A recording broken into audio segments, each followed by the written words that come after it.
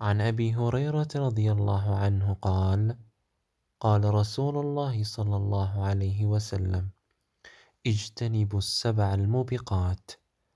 قالوا يا رسول الله وما هن؟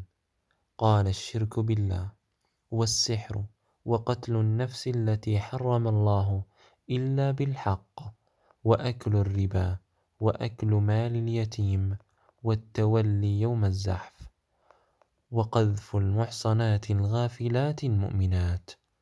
صحيح متفق عليه. Reported the Prophet Muhammad, may Allah peace be upon him, said, avoid the 7 destructive sins. They said, O Messenger of Allah, what are they? He said, associating partners with Allah, magic, killing an innocent person except by legal right, consuming usury, consuming the property of an orphan, retreating from the battlefield, slandering chaste, innocent, and believing women.